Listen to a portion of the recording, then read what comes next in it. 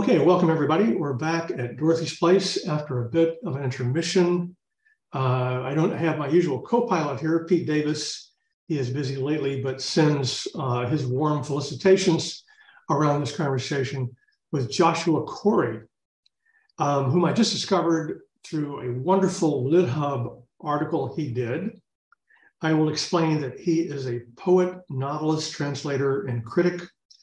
His books include the poetry collections Severance Songs and The Barons, a collection of critical prose, The Transcendental Circuit, Other Worlds of Poetry, and a new translation with Jean-Luc Garneau of Francis Ponge's first book of prose poems as Partisan of Things, and two novels. The first is Beautiful Soul, an American Elegy, and the newest one we'll get to today called How Long Is Now.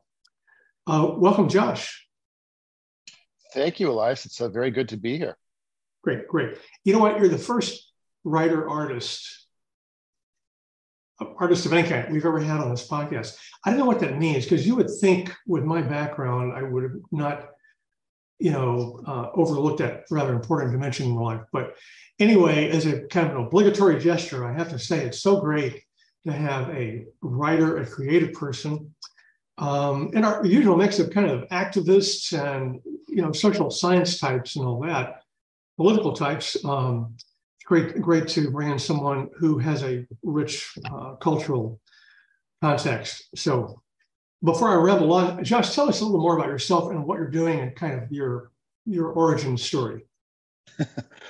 Sure. Well, I started out as a poet, and I guess in many ways I'm still primarily a poet. I grew up in the East Coast, but I inherit a fairly complicated legacy as the son of two very different kinds of Jew. My father grew up in the South Side of Chicago and then Skokie, Illinois, which is just a couple of miles from where I live now, before he moved to New York. And he belonged to this very assimilated, happy, cheerfully materialistic family. He was supposed to be a doctor, as every firstborn Jewish son is supposed to be, but instead he moved to New York, and there he met my mother.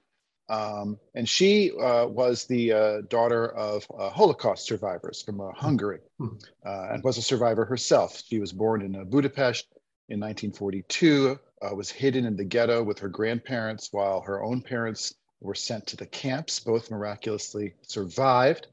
And so she, after spending some time in the displaced persons camp at Belsen, Germany, Bergen-Belsen, which had been turned into a DP camp by the British, came to this country and moved to the Bronx in the end of the 40s. And so I've always felt this dual legacy of, on the one hand, this very American kind of immigrant success story. My father, his father was a successful salesman. My father built his own business. I grew up in the leafy suburbs of New Jersey. Everything was good and wonderful, 1,000 points of light. But my mother, although a very witty and funny and often very delightful person, was shadowed her entire life, I think, by her experience as a survivor, by her parents' experience as survivors, by being a first-generation immigrant. And she also, like, moving with my father from New York City to the New Jersey suburbs, always, I think, felt like a bit of a fall to her, a fall from Eden. So I grew up thinking that New York City was the Emerald City, basically. And one of the oddities of my life is I've never actually lived there.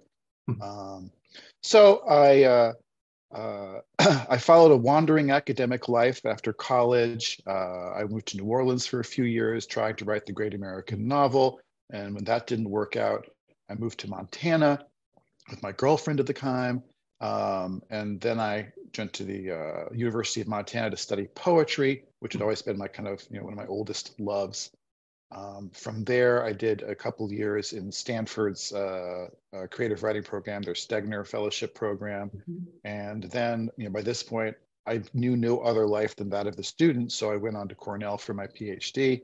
and they finally made me leave, after I had a degree. And I was very, very fortunate to land my present position at Lake Forest College, just north of Chicago, where I've been teaching now for 15 years. And it's a wonderful institution, small, intimate, 1,500 students, wonderful colleagues. And I've been able to kind of explore my own interests and, incorporate, more and more fiction, as well as, doing the odd bit of scholarship or criticism from time to time. So that's the capsule version. Very good. Very good.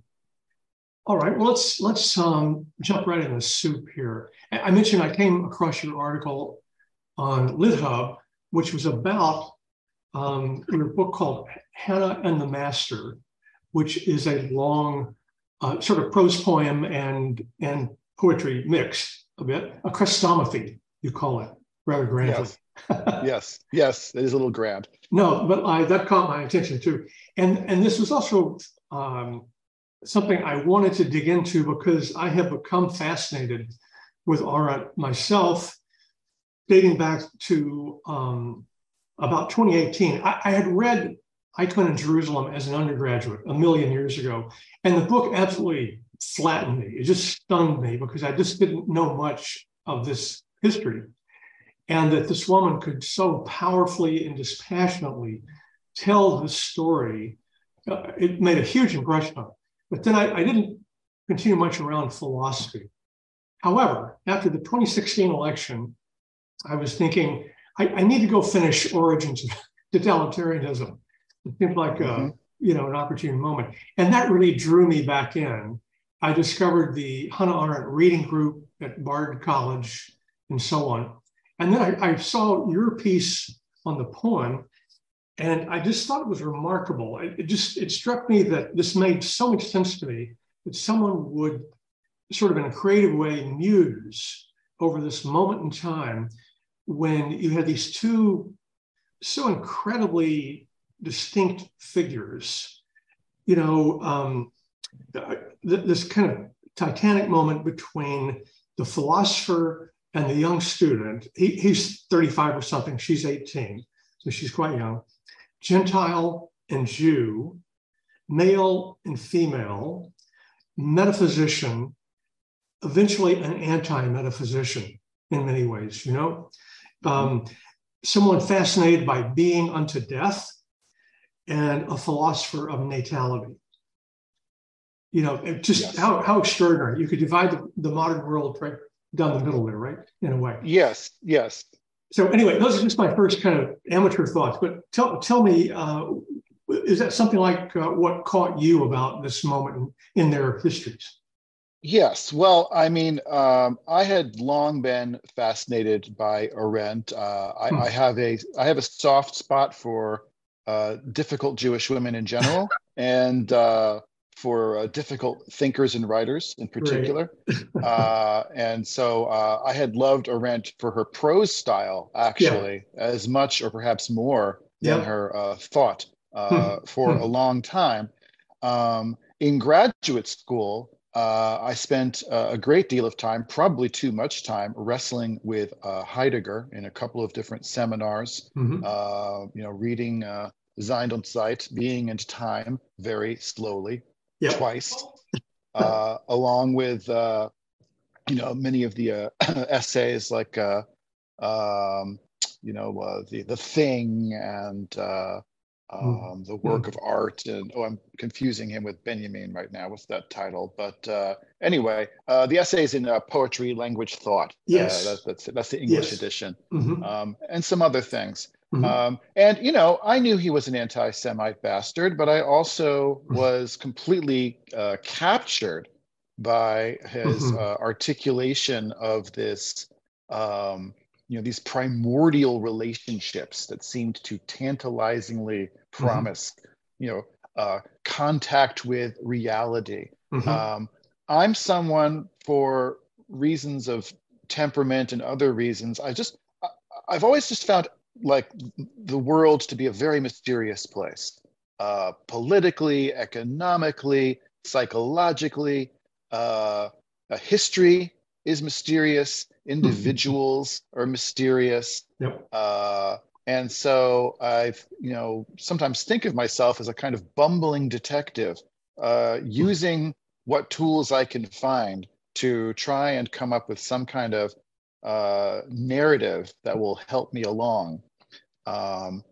So the origin of the book, and maybe I should just, for your listeners, just a little, sort of thumbnail summary of like what the book is about, because it is actually about something. So Hannah Arendt, yes, as you were saying, when she was 18 years old, she was a student at the University of Marburg. She was the only child of this, pretty assimilated Jewish family in Königsberg, actually, Kant's hometown, and extremely bright. She suffered the loss of her father to syphilis, a pretty horrible, slow death. Then her mother kind of poured all of her remaining resources into her daughter. She remarried. She came to Marburg as this. I think she was, like many young people, just on a quest, who am I? And also trying to understand like the relationship between her Jewish identity and her German or European identity. And there she fell under the spell, as so many people did, of the magician of Messkirch, as he was called, Heidegger, who was making a name for himself as this mesmerizing thinker and speaker. And this was early in his career. This was before he went on to the University of Freiburg, where he gained real fame. But so anyway, they became entangled with each other. She was his student. He was smitten by her. He was married, but that doesn't stop everybody. And they had this passionate affair. So that's sort of, that absorbs maybe almost too much attention, I think, from some people, but it is pretty irresistible as a human story. That two people. Is she the muse, essentially, if there is such a thing, of being and time? I mean, is right around that time he's writing the book? Is she somehow part of that chemistry? I don't think so. Well, no? If so, in a very indirect way. I mean, one of the maddening things about that relationship, at least from Arendt's point of view, is Heidegger never, as far as I know, he never once acknowledged her own ideas, her own work. It was a very one-sided relationship intellectually. Yeah. He was the fountain from which everything flowed. She sent him her work even later in life. And so far as I believe we know, he never commented on it, never said a word. But Heidegger's very good at silence. He's very good at not saying things. The fox. The fox, yes, it's Heidegger the fox. So they had this affair, and it ended. And she went on with her life. She went to Berlin. Then when Hitler came to power, she went to Paris. Of course, eventually that was also no longer tenable. And then the war, and she was a displaced person. She came to America. And I think they reestablished contact around 1950. And she, perhaps, did she have the right to do this? But she forgave him his involvement with the Nazis. He was a, card-carrying member, as we say, of the Nazi Party. Right to the end of the war. He never renounced that membership. He was made rector of the University of Freiburg in the 1930s and gave a notorious speech on the inner truth and greatness of National Socialism. And Heideggerians have been trying to explain this away ever since as, he was naive. He, was not a political thinker. His regret is implicit in what is sometimes called in his work, the turn away from the kind of existentialist thought of being in time toward a preoccupation with language, right? He becomes a philosopher of language as opposed to a philosopher of being. But, that's all bullshit, I think. The man was a Nazi, and I think he stayed a Nazi. Does this invalidate his thought or its impact or its peculiar hold on many intellectuals, many of them Jewish? I don't know. But in any case, we go back to, it's hard for me to say exactly when, but sometime in the early 2010s, in sort of the mid-Obama years. Mm-hmm. I was following, like so many people, the very disturbing information coming our way about climate change. And I was also taking note of the rise of the Tea Party, Mm-hmm. and the incredibly racist response to the Obama presidency. Not to mention some missteps on the part of, Obama and the Democrats at that time. Mm-hmm. And I had this very simple thought, which was, we're in the 1930s, right? We're in the 1930s all over again. Yeah. This is Weimar. And what's, different this time is we're all Jews. Right. Right. Because I was really struck by what I saw as the kind of, the hysterical denial of what was happening. Mm-hmm. Was being very uncannily similar to the reaction of many, by no means all, but by many assimilated Jewish people in Germany and elsewhere, who felt that this culture was theirs, that they were Europeans or they were Germans or Hungarians, only to be very rudely awakened by this wave that came to sweep them away, basically. Mm-hmm. So I was thinking about that, and I was also thinking about my own. You were talking at the top about like how you usually have political thinkers and activists, and I'm a poet. I'm a bookish dreamer. I'm a guy who stares out the window all day. I'm not very useful. And I began to ask myself, what do I have that's useful? What do I have that might enable me to come to grips in some way with what I think is happening? And I realized that what I had was I'd read a lot of Heidegger. I'd read a lot of Arendt. Mm-hmm. I read a lot of Adorno and Benjamin and mm-hmm. Simone Weil and Paul Celan. And, I had been fascinated for years with these interwar European intellectuals, most of them Jewish, but not all, who found themselves dealing with this absolute catastrophe. And I felt, well, we are looking at another absolute catastrophe. What can I learn? What can I say? What can I maybe, use or reuse to kind of cope with the present moment?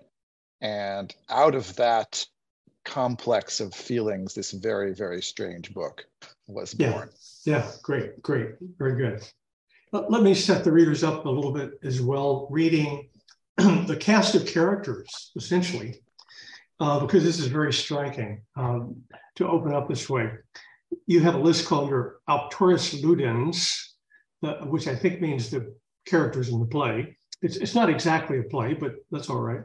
In order of appearance, they are the Wave, the Master, a thinker from Germany, alias Martin R., the poet, joint author of this century's Suicide Note, Hannah, Jew, writer, thinker, lover, alias Daisy, alias R, alias Hannah R, alias Hannah Furiosa. Being, the plagiarist, an author, the calibrator, man unthinking, the doctor, more human than human, Joshua, a general, Saint World, assorted titans, replicants, and attendants. So I'm thinking it's like a mask, one of those Renaissance masks or something. It's a kind of a dream world in a way. This wonderful. Yes. No, I think of it as a mask, I think of it as being in some ways, one of the kind of prototype texts or influences here would be Percy Shelley's Prometheus I Unbound. thought Right? so. Which I was is going to this, ask you. That's yes, great. Okay, this cool. this Great. this completely unperformable Yeah, play exactly. about Yeah. these, titanic forces, Great. in struggle with each other. So yes, I love Shelley. Shelley and Blake are very important to me, and they're all over Marvelous. this book. Marvelous. Yeah, On page 9, you have a little open forum prose section called Cross the Streams, the Centuries. I wonder if you could read that for us. sure. Cross the streams, the centuries. The master fixes his wing. From his mountaintop, he stows. Past the poet with his hands in pockets, eyes fixed on his shoes. Past Hannah in the lowlands, watching for the wave when it comes that sweeps away everything. Cows, factories, unhappy families, owls, the necessity of caring about owls. The desert jungle leaps in the night of human forgetting. Hannah sits up late in Freiburg, in Berlin, in Paris, in New York. She writes letters to the master that she does not post. The eagle stands on the postmark, single-headed, bearing the symbol of the sun in its claws. The sun we have invited too close to the earth. It presses out the sky. No gods anymore. The poet invites the rivers that flow from every direction to the sea, the beach, the moon. The desert jungle is near. It surrounds everyone's breathing. Not so careful of the type, thinks the plagiarist, who is the poet's secret face. The face of terrified complicity. The ash from Hannah's cigarette. She writes from the night of tears in a language not her own. The calibrator listens at his bulletproof box, listening across oceans for the wave that a poet can name. Its origins as wall, as water, as soft targeted array, as emigrant flesh, mad X of the world, while the master soars, terrible and blind, in the wake of the larger predator named being. Marvelous, marvelous. Thank you. Let's see. We're giving the reader only the tiniest tantalizing bits here, but I suppose that's all we can do for the moment. I wonder if we could skip over. This is the Hana aria on 92. It's printed in red. You're playful about this. Where does this come from, by the way, in poetry, this use of, not underlining, but excised text and red text and so on. What do we call that? I'm not sure there's a name for it, honestly, although I'm not claiming it's necessarily original. Certainly there's traditions of poetic erasure, right? Where like a poet will cross out text. One of the most famous examples would be Ronald Johnston, a great lesser known American poet, has a wonderful book called Radios or Radios, which is an erasure of Milton's Paradise Lost. So he took an edition of Paradise Lost, I think the first 4 books, and he blacked out almost all of it. And what's left is this kind of amazing ecstatic poem. Oh, amazing, yeah. And then something that comes closer to visual art would be Tom Phillips' A Humament, or maybe it's a Humament. So he's a British artist who took this Victorian novel called A Human Document, which I don't think anybody had read in 100 years. Mm-hmm. And he does marvelous things. He doesn't simply erase many of the words and thus create a new narrative, but he also, the visual decorations of the page with paint and ink and so forth are just absolutely stunning. Google Tom Phillips A Humament and you'll come to the website. And you can lose yourself for hours. So I'm interested in that kind of thing. The Hana aria comes at the end of one of the chapters, one of the sections, throughout which one of the things that I do in the book is I play a lot with Heidegger and Arendt's actual writings. And one of the things that fascinates me about these two figures is they both wrote poetry. Yes. And Arendt's poetry, I think, it's pretty conventional. It's not, necessarily like great poetry, but it does show her, I think, very much part of an intellectual tradition in which one of the things you do is, you read Heine and you read Hölderlin and you write poetry. And so she uses that to try to express herself. Heidegger too wrote poetry. I play in a couple of sections of the book with something called homophonic translation. And homophonic translation is where you take words in a different language than English in this case, and you sound them out. And I don't really know German. I've studied German. I can read a little German, but my pronunciation is terrible. But that's part of the point in a way. What you do is you sound out the words, or maybe you listen to a recording, and then you think, what does that sound like in English? Not what does it mean? What does it sound like? And then you transcribe what it sounds like.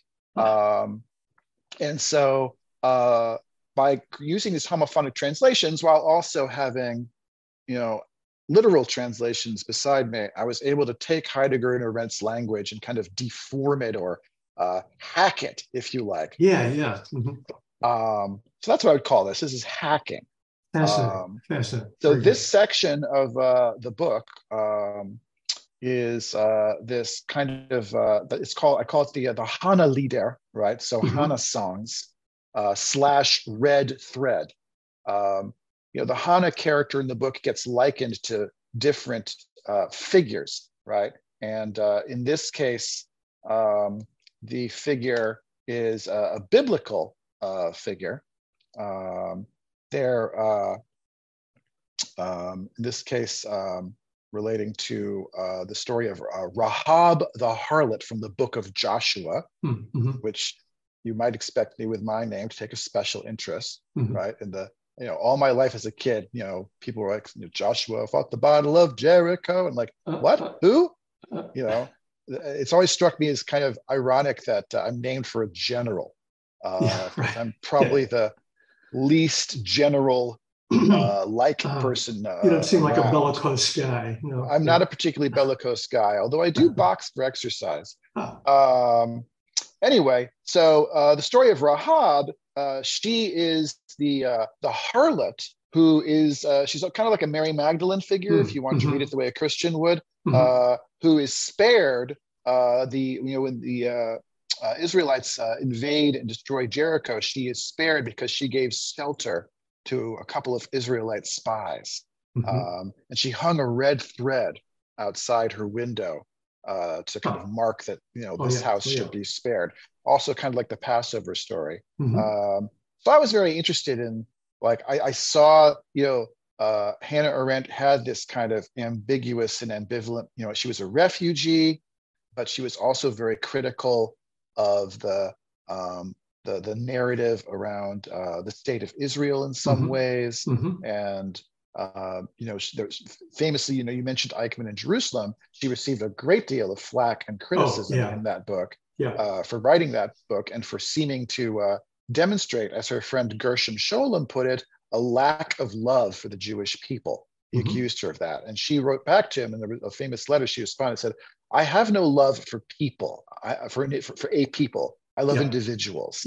Love for me is about individuals. People is about politics, which for and Arendt was, she was a very rigorous, hard-edged thinker. And she thought that discourse of love had no place in politics. It led to a disastrous tribalism in her view.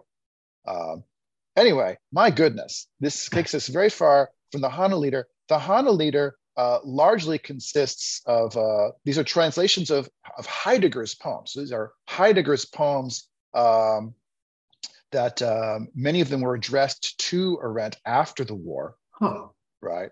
They're not really love poems. They're kind of poems expounding his philosophy. But they also, insofar as they do refer to Arendt, you can see, like, this is Heidegger again, like he's not really willing to let go of his vision of the very young Arendt, the young Hannah, the 18-year-old, who he called, his shy Fräulein, like he seems to have really been turned on by her demure innocence, which, if that was ever real, was long gone by 1950. So I wanted to interrogate those poems. I wanted to interrogate his philosophy, and then I wanted to turn this mutated language and put it into Hannah's voice. So if you read through the section, you'll see that some of the words in the translations are in red.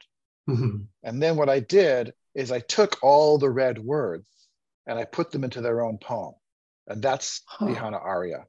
That's the aria. So now I can sufficiently prepared. If I can find it again. Let's see, page 90 something. 92. 92. I can always edit this part. Yep, no worries. Take me a while to find it. Here it is. Hannah aria. You frame sudden valors. Thanking the futile vortex hurts the word. March bared, blues without wines. Their wild jars surrender science. Velt looks, giving gesture, hurt. Rise, bereavement, release nothingness. Weighs fear to free the earth. Made then frame wealth, not all. Ash shined, unframed. Tattle, rendering, fall. Down a cord, divorce God, that sun springs signs. Mode, whore's truce. Fur of the friend. Men, we are final. Garden, carbon, error, terror. Amend ichor. Like hand to wealth, sand wreckage in her. Your person designed the will, atones while forcing blindness. H, dice getting vice, always golden light. Voiceless title, hearts, a too bright language. Black horizons arising, lighten the testimony in the sugar of not finding out. Lighting, louding, the stillness of sameness. I mean, that's me, like, really just letting the language carry me, Yes. And I couldn't tell you what that means, and yet there are like lots of little flickers in there of like Heideggerian language. The framing, for example, he talks a lot about inframing and the ways in which we philosophically, or you might say ideologically, frame the earth and turn it into a world that we can use.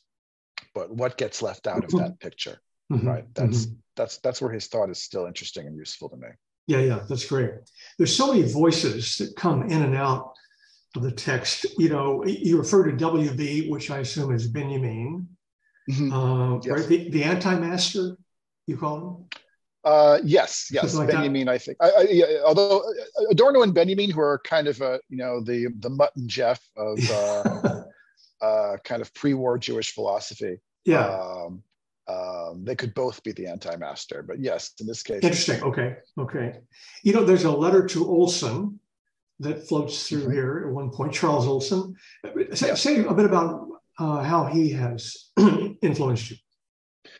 So Charles Olson is an American poet who is, kind of a poet's poet. If you know Olson, then he's kind of looms fairly large, but many people don't know him at all. And he was very large. He was 6'8". He was a giant of a man. That's right.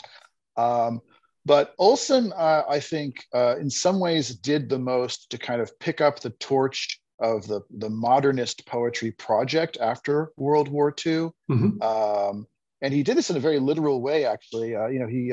He lived in Washington. He was actually worked for the Roosevelt administration. Before he became a poet, he was really something of a politician. although he had also done interesting graduate work on Herman Melville, and wrote a fascinating little book about Moby Dick called Call Me Ishmael, which has become a kind of a fundamental work of poetics.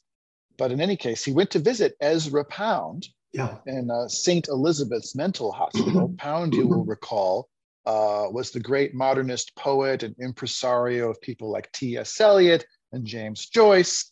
But he was also absolutely besotted with Mussolini, rabidly anti-Semitic, and during the war, while living in Italy, made a series of pro-fascist broadcasts on the radio. So when the Allies invaded Italy, occupied Italy, Pound was detained, kept in this prison camp for a number of weeks in a cage exposed to the elements, which produced probably his greatest work of poetry, the Pisan Cantos. It was a camp near Pisa in Italy. But in any case, when he was brought back to the States to be tried for treason, he was found not guilty by reason of insanity, which, he was crazy, but not insane, in my opinion. Right. But it's probably better that he wasn't executed. So he lived in this mental hospital for something like 19 years. And Olson came to visit him. Many people came to visit him. Indeed, Robert Lowell, all kinds of people. Yeah. Yes. It was almost like a salon that he had in this mental hospital. And Olson came because Olson was wrestling with the fact that, Pound had developed this method of poetry, a poem including history, right? That was Pound's definition of the epic. And Olson was very interested in this, the capacity of the poem not to simply present a little lyric moment, but to be this engine or apparatus or armamentarium for grappling with multiple forces of history and multiple levels, right? This kind of kind of multi-level cosmic and historical map, if you will, right? The poem as map. So he was indebted to Pound, but he was also condemned completely. Pound's anti-Semitism and his sympathy toward fascism. So the visits to Pound and these conversations where he sort of tried to reason with Pound left him with this belief that these techniques were salvaging and worth using, but they had to be kind of reimagined and reoriented. And one of the ways Olson tried to do that is he tried to reorient it around the human body and around the breath. So Olson's most famous single text, aside from his poems, is probably an essay, which is really a letter. That was kind of his favorite mode of communication, was letters. From 1950, which is the same year that Arendt and Heidegger got back in touch, and this essay or letter is called a projective verse. And in this letter, he lays out this theory. It was a letter to Robert Creeley, I think, and they had an intense epistolary dialogue, and about the idea that the measure of the poem should come not from any prescribed form, but from the breath. So Olson was trying to create this new poetics that was oriented on all of these different levels, on the body, but also like the historical body, right? In terms, he thought a lot about his father came from Sweden, so he was very interested in immigration and the waves of immigration that had come to this country. His great work, his very, very, very, very long epic poem, unfinished as is the style, is the Maximus poems, in which he created this persona for himself called Maximus, who was some kind of Greek orator, I believe, and tried to kind of present in this multi-layered, multiphasic way the history of Gloucester, Massachusetts, which was his adopted hometown. So Olson's a very important figure, I think, for anyone who still is interested in using poetry to try to take the measure of a space that is historical, but also cosmological, but also personal, and to try to do that all at the same time in language. So Olson's, he's been an important figure to me. He's problematic in his own ways. He was he had a very masterful personality, to borrow that word from my title. So even though he saw himself as a force for liberation, in some ways, I think he had a kind of an authoritarian personality himself that created some problems for him. But in any case, and very specifically, one of the things that interested me about Olson was, he was, like many people, deeply shaken by the Holocaust. He has a fairly early poem he wrote called La Préface, which is this consideration of, after the catastrophe of the war and the Holocaust and the bomb, what do we do? And one of the voices, because he brings many voices into his writing too, is the voice of a Buchenwald survivor.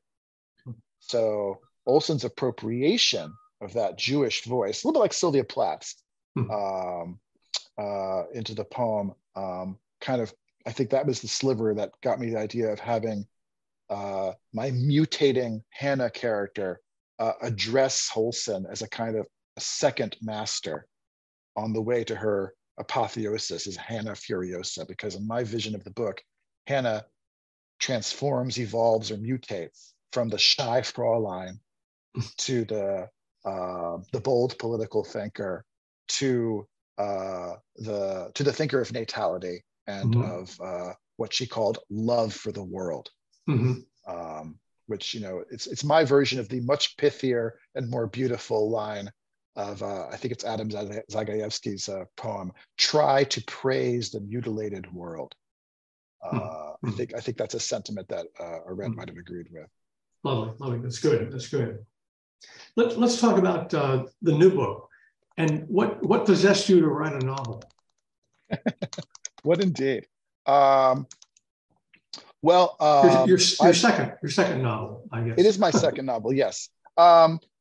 I mean, I've always wanted to be a novelist. I'd always loved novels. I loved losing myself in novels. And I loved the idea of, Henry James has his famous diss. I think he was talking about historical novels, but just before he called it the loose, baggy monster. Yeah.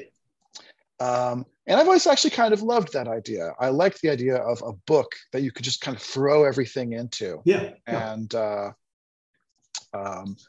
I just became fascinated with also just the sheer difficulty of the form. I'm somebody who likes to break his head against difficult things, whether it's, the Maximus poems or the virtually impossible task of writing a novel. Anyway, when I started writing fiction, it was actually after a long period of having sworn off fiction. I had convinced myself that it was impossible to write fiction that wasn't in some way dishonest, that wasn't imposing more order on life and on language than either quite warranted, right? But I think I was just scared, honestly, of taking on the demands of narrative, which are quite demanding. Yeah. So my first novel, A Beautiful Soul, An American Elegy, it's really a poet's novel, as I think of it, in the sense that you can, and I almost like that book for me, like it's a poet. The story of that, the kind of subtext of it, is a poet trying to turn himself into a novelist, trying to find a story that will bear the weight of, in that case, this myth I had built in my own mind of my mother, the survivor, the writer. She was a poet herself, the intellectual who spoke many languages, but also the depressive, the woman who couldn't get out of bed some mornings, the woman who would sometimes seem intensely curious about me, and then at other times almost indifferent to me. I mean, it was not easy being Judith Corey's son, though I loved her desperately. And she died young. She was 49 years old. I was 21 years old. And we never got to have the kinds of conversations that I'd hoped we'd have. So that novel is my conversation, or one of my attempts at conversation with my mother. I conjure her as this character I call M, and kind of pursue her in female guise, because the narrator of the novel, not the heroine of the novel, Ruth, is a daughter, not a son. Anyway, that's the first novel, and it's a kind of a neo-noir. I'm still very fond of it. I'm still very fond of that book. The new book was me trying to do for my father, in a sense, what I'd done for my mother. And because I was somebody who, in the kind of private myth that I had created to enable myself to function as an artist, my mother always loomed very large, and my father was kind of an afterthought, because my mother was, in my mind at least, this tragic figure, this poet, this kind of unacknowledged genius. Who knows if she was any of these things? But that's the mythic mother in my mind. And my father seemed like this kind of happy-go-lucky, very, very, very embodied. My mother was a very mental creature, and my father was, athletic and loved to travel and loved food and just had tremendous gusto for life.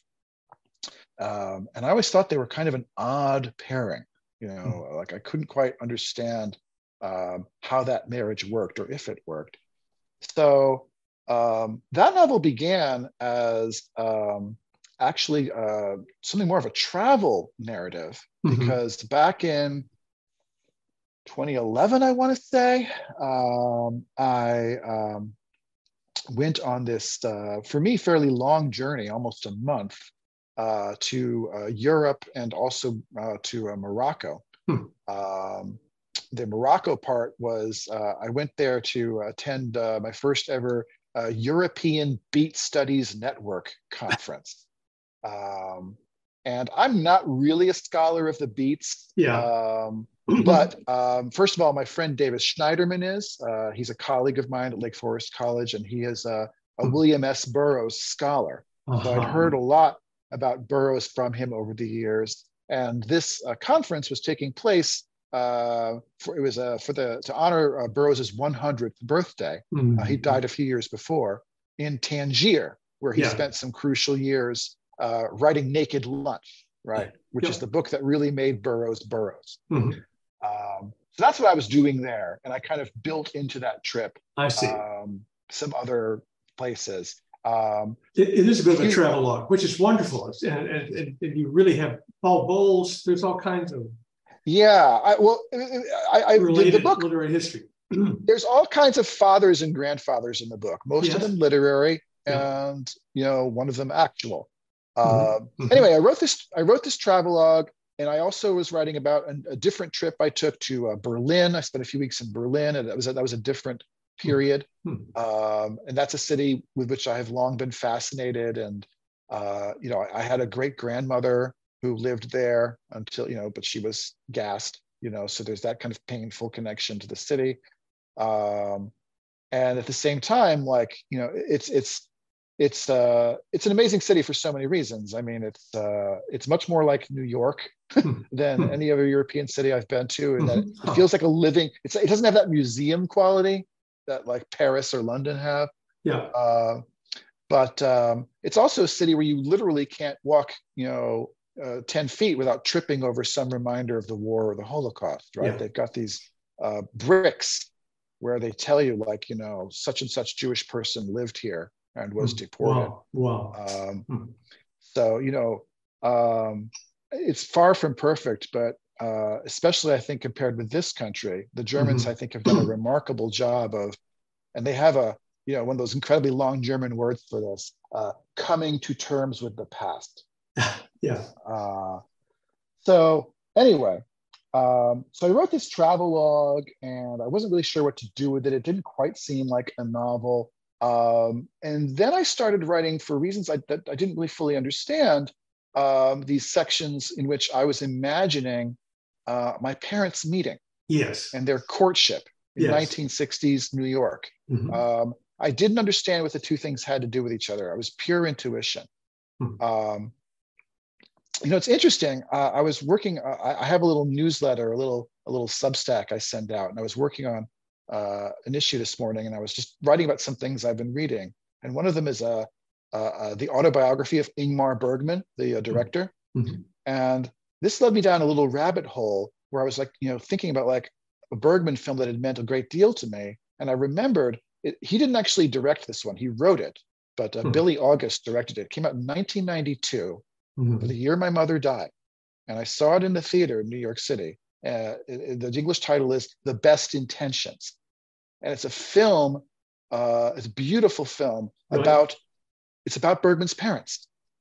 It's about Bergman's parents and their meeting, and they're getting married, and it's a very beautiful film. But it's full of pain and pathos. If you know anything about Bergman's life, or if you've seen, like, for example, Fanny and Alexander, which is a much better known autobiographical Bergman film, because by his own account, his childhood and his parents' marriage was just hell on earth, just miserable people who racked by all kinds of dark psychological forces they didn't understand. Bergman's father was a Lutheran minister, and very successful but very tormented.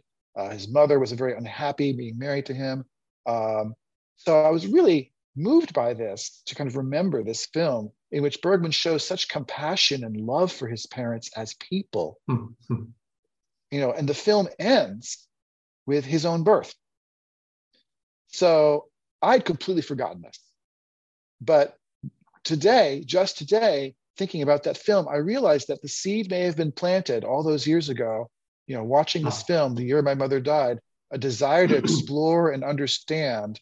Again, like I said, things are so mysterious to me. And one of the things that's most mysterious to me that's mysterious to everybody. Again, why am I here? How did I get here? And not just how I personally got here, but what kind of historical forces produced me and the world that we all live in right now, which is so very, very far from what seemed like the promise that was made and in some ways kept to my boomer parents. Yep. Right. Yep.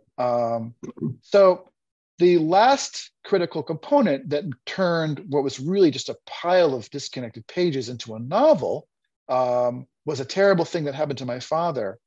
He had retired just a couple of years before. This was back in 2017. He was retired. He was traveling. He had been remarried for many years. He was very happy. And then when he was visiting my sister in California, he got into her car one morning intending to go get coffee, and mishandled the gears, and the car was parked on the edge of a small cliff, and the car went over the cliff. And he was critically injured. Broke pretty much, he broke his neck, he broke his back, he broke his ribs, and they saved his life. They saved his life, but he was never the same. He never walked again, and his spirit was gone. It was just gone. And he lived on for another year and a couple months, but he got an infection during that forced a hospital stay, and they had to put him on a ventilator, and he was ready to go. And he said, he communicated that he didn't want to be here anymore. Anyway, very terrible thing. Very terrible thing. So shocking in so many ways. And to see, like, my father, who had always been this figure of tremendous vitality, but also, again, in my mythic mind, not the actual man, in my mythic mind, a little obtuse, a little distracted, a little self-involved, a little too preoccupied with the pleasures of the day, and extremely intelligent, but not an intellectual in the way my mother had been, not bookish in the way my mother had been. I had trouble seeing my father and myself. But after this accident, and then after his death, I realized that, of course, he was in me, and I wanted to, I wanted to love him better. So that's what this novel became, and the book is also the main character, who is basically me, is the way that the narrative is set up is having the narrator leaves at just the moment this accident has taken place. Like he can't face it. He can't face what happened to his father. He can't face caring for his father. He can't face his own mortality, which this opens the door to, right?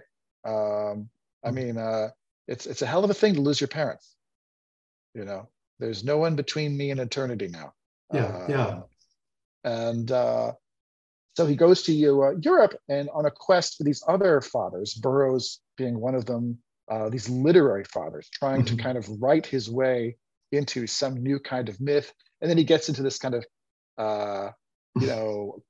comic story about this film that's going to somehow prove that Burroughs and Susan Sontag and Beckett were all together. The CIA get involved suddenly. Yeah, the CIA get involved. It gets a little wacky. You know, it's a little bit of my tribute to Harry Matthews there. I don't know if you know Harry Matthews, the writer, but he was an American involved with the Oulipo group, and he has a great comic novel called My Life in CIA, which is kind of an auto-fictional novel in which he is mistaken for a CIA agent and kind of uses that to get girls. Wonderful. And then it becomes all too real. Great. Anyway, so that's the novel. It's a shaggy dog story about grief. That's what I call it. Yes. It has a wonderful kaleidoscopic quality going between not only the somber reflections on your father and his pain and your sense of not being there and the phone calls from your sister and all of that, but also this, I don't know that I've ever seen this before, this trying to recreate the courtship back in 60s New York and all of that. And then the other thing that somehow works is that you have a wonderful comic touch. And I want to ask you to read it. It's about a page or so with the conversation with Mr. Ahmed in the cafe. There's this kind of a subplot about a film. There's a copy of a film of Samuel Beckett and Burroughs in conversation, which doesn't sound like it is very important except to a small number of people, but somehow the CIA supposedly have an interest in this film. And Mr. Ahmed, you suspect the character suspects has something to do with this. So on 256, there's a little conversation with Mr. Ahmed in the cafe, and where the subject of poetry unexpectedly comes up. And toward the bottom there, maybe you could begin with where Mr. Ahmed mercifully interrupts the paranoid train of my thoughts. Start there? Yeah. Okay. All right. Mr. Ahmed mercifully interrupts the paranoid train of my thoughts. You are staying long in Morocco? No, not long. The conference ends tomorrow. Tonight, in fact. Pity. I have not read your Burroughs, but I have heard some things about him. What would you say I should read if I wanted to be introduced? He is a novelist, yes? Like you? No, not like me. I write poetry. I say this wincingly.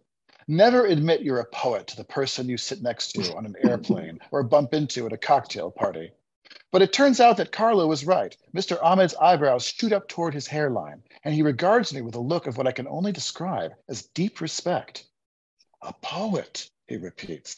Wonderful. I dip my head to hide my shame.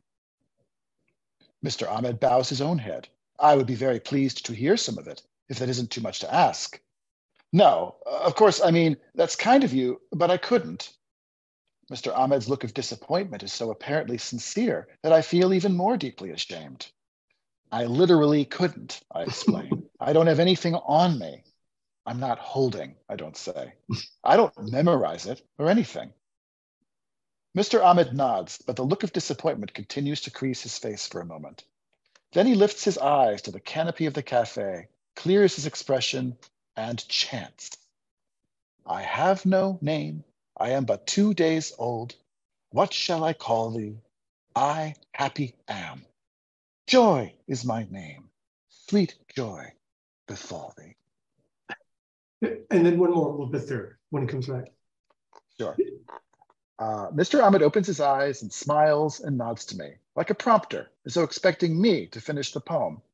But I can only return to him an idiot version of his smile.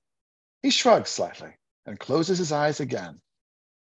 Pretty joy, sweet joy, but 2 days old. Sweet joy, I call thee. Thou dost smile, I sing the while. Sweet joy befall me. The waiter, that's it. Okay. That's good. That's good. Wonderful. Wonderful. I was not expecting that. No, I hope you do more and play with that tone a bit. I thought you pulled it off beautifully. Your ear was very keen. You know, I thought Thank lovely, you. lovely.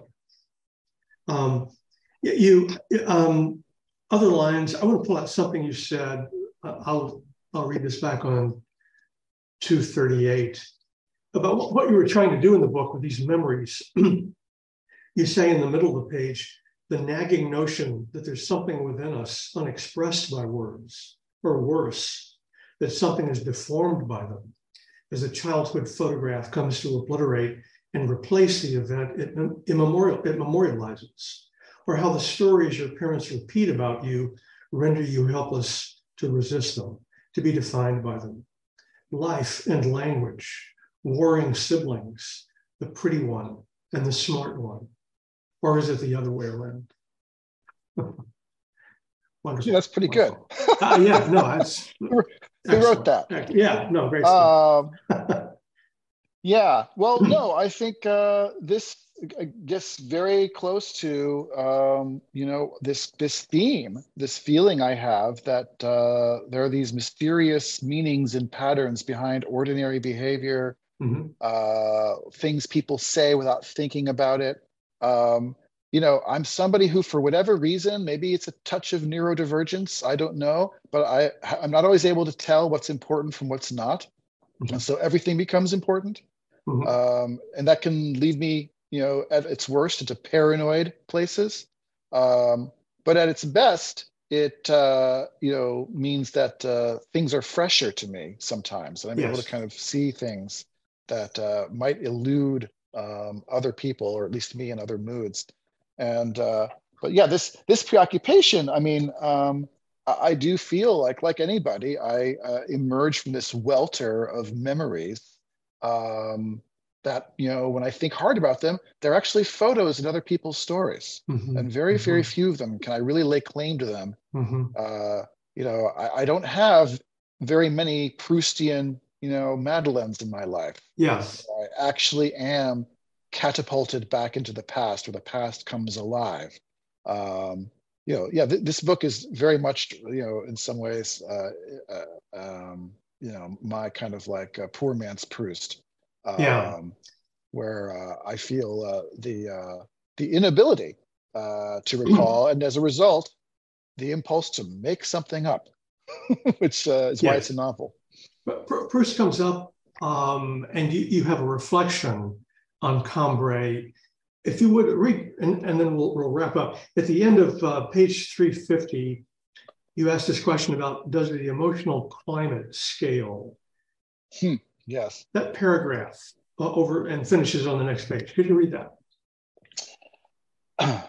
Does the emotional climate scale, which is a real thing, by the way, does the emotional climate scale have any means of registering an uptake in sleepless nights, persistent and unnameable anxieties, migraine headaches, feelings of despair, the need to read certain poems over and over again so that fragmentary lines occur when you least expect them, like low, dishonest decade? Probably it does. There is nothing that can't be quantified. There is nothing in our experience so foreign that it can't be metabolized and made part of ourselves, except perhaps the gap in experience itself. I picture Proust's Cambrai in reverse, a provincial town folding itself up like a circus tent and disappearing beneath the surface of a steaming cup of tea, gone undrunk by its author, who never rediscovers his childhood, who never becomes an author at all. Fantastic. That's great. Just great. Yep. This is the great dread in the back of all of us bookish people's minds. Yeah. Right. The idea that this is the new world. Yeah. No more Cambrais. Yes. Not possible. Yes. Yeah, no, I wonder about the kids today. I actually am saying that, You did say that. but whose every moment is documented and archived. When I went to college, I was able to leave my high school persona behind. Can you do that now? Can you ever leave behind Ah, the ah, hmm, sort of digital avatar we're all dragging behind hmm, us? hmm. That's one version of, I mean, there's such a thing as too much memory, perhaps, Yeah. that makes it less possible for us to imagine other selves, other lives, other ways of living together, Hmm. right? Which is Hmm. where the kind of utopian element of Yes. memory comes in. You have a line that you fell into language and couldn't climb out again. That's true. C'est moi, c'est moi, very Yeah, good, yeah, very good. yeah, yeah, yeah, yeah, yeah. Wonderful. Josh Corey, what a wonderful conversation. Thank you very much for this good work. I should pause for 1 second and ask you what is in the oven, literally speaking. Oh gosh. Well, I mean, aside from my Substack newsletter, where I mostly amuse myself talking about things that I'm reading, Uh-huh. including the Patrick O'Brian series of historical novels, Ah, yes, with which I am obsessed. yes. Um, but I have a couple of irons in the fire. I have I have several science fiction novels that I Hmm. have written, but have yet to kind of figure out the best avenue to publish them in the world. Hmm. So this is me kind of taking um, my desire to kind of do something epic, in a more kind of populist, entertaining mode, I hope. Hmm. Hmm. So I've written this series of novels about an artificial island created by a sort of Elon Musk type to ride out climate change. Yep. The moral consequences of this are profound and sometimes grimly comic. Um, so that's one project I'm hoping to see into fruition. Hmm. I have another long gestating project inspired by the life of my cousin Barney Ross. This was my paternal grandmother's first cousin, so it's a fairly distant connection. But in the 1920s and 30s, Barney lived here in Chicago. He was born Dove Bear Wasowski. His father was murdered in a holdup when he was 14 years old, and he had to kind of fend for himself in Al Capone's Chicago. And he worked for Capone briefly, although what he may have done for him is a little ambiguous in the record. Hmm. He became a boxer, and even though he was not a natural fighter, he was quick and he was smart. And he began to win bout after bout. And he was a lightweight champion of the world. Very, very famous. Huh. The only more famous Jewish boxer is a guy named Benny Leonard.